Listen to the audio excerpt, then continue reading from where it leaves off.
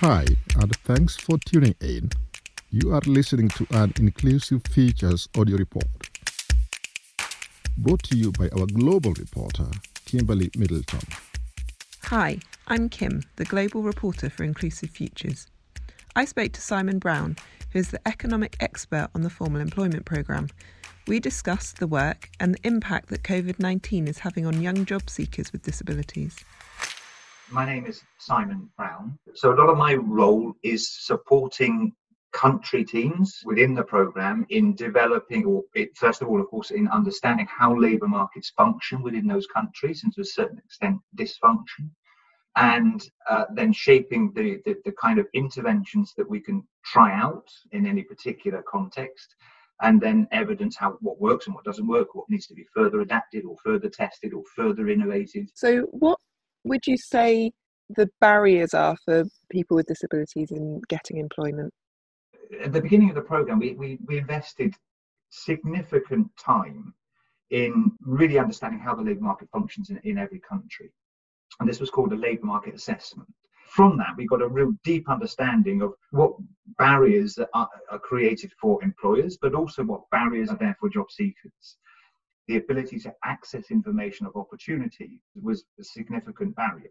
Of course, the access to education and being able to access the education that is linked to your career aspiration. But often what we find, and it's a barrier that particularly young people are seeing, is that they're channeled into education paths that are not consistent with what they really aspire to. But the third barrier, and I think it's a truly important barrier, is the self-confidence. And often people with disability refer to this as self-stigma, which is a label that we tend to shy away from, but it's important to talk about, where forever, from their families, from their communities, from their early education, from the society which surrounds them, they're told that formal employment is not the right career for them, and their aspiration should be more limited to more manual work. And that whole messaging is then internalized and therefore creates a barrier to people realizing what their real aspiration is as a livelihood. So it's these areas that we have to focus on for persons with disability, but also reflect from an employer's side that they perceive and they see that young people in general, but also persons with disabilities, lack employability skills. Now that's more than hard skills, that's more than the education system. It's those softer skills, those interpersonal skills, those job-seeking skills, the ability to communicate effectively, to present themselves, to perform well in interviews, to write really powerful application letters and resumes. So it's these kind of employability skills which are a key kind of gap that also create a barrier for young people to be able to compete within the labour market system. Are there other barriers that stop businesses employing people with disabilities? A large percentage of the employers we talked to do want to be inclusive and often have tried to attract applications from persons with disabilities, but they all recognise in general that it hasn't worked, that persons with disabilities are not applying, or when they apply are not being able to successfully navigate that recruitment process. This whole thing then comes back to disability confidence, that employers are consistently saying, we're not confident about this. We actually need help to be able to be more confident around disability. And that's a terrific place for a programme to be in, because that then really shapes what we should be focusing on, the employability and the self-confidence of job seekers and the disability confidence of employers. And I wonder, those companies you're working with, why is disability inclusion important to them and their companies?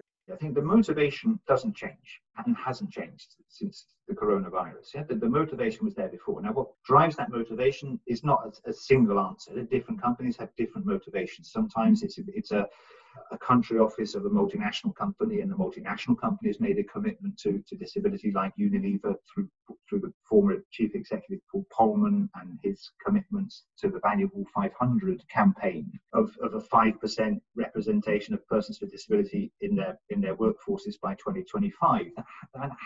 That's one motivation that is kind of almost kind of from the centre to the country operating units. At the other extreme, it's a very kind of passionate CEO that has said that this is just the right thing to do, that my customer base is it should be reflected in my workforce. So I think there's all kinds of motivations there, a broad spectrum of them. Is there also a business case for disability inclusion above and beyond sort of personal passions or motivations or sort of company commitments? In terms of employers, I've never come across any employer that said, show me a business case. I think there's a number, like what's in it for me in terms of the financing. I think there is part of the motivation, and if again go back to Paul Polman and Unilever, and I'm paraphrasing his words, but he talked of an $8 trillion market that was being ignored, $8 trillion globally of consumer spending that is controlled either by persons with disability, their families, or their friends. And that number is quite kind of compelling and quite attractive. But we tend to approach this much more from a business and ethical case, that recognizing that actually it's the right thing to do, that companies should be reflective of their customers and their consumer bases, but also the society which surrounds them, within which they operate. Obviously, the world's changed quite significantly with the COVID-19 pandemic. I wonder what impact that's going to have on the ability of job seekers with disabilities to gain employment.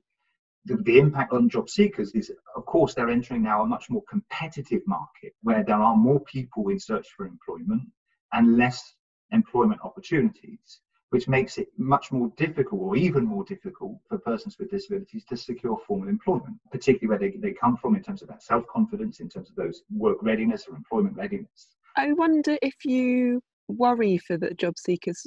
Yes, of course I do worry about that, but I also, it's also a motivation. I think what we need to get to a position is where job seekers are passing through this program.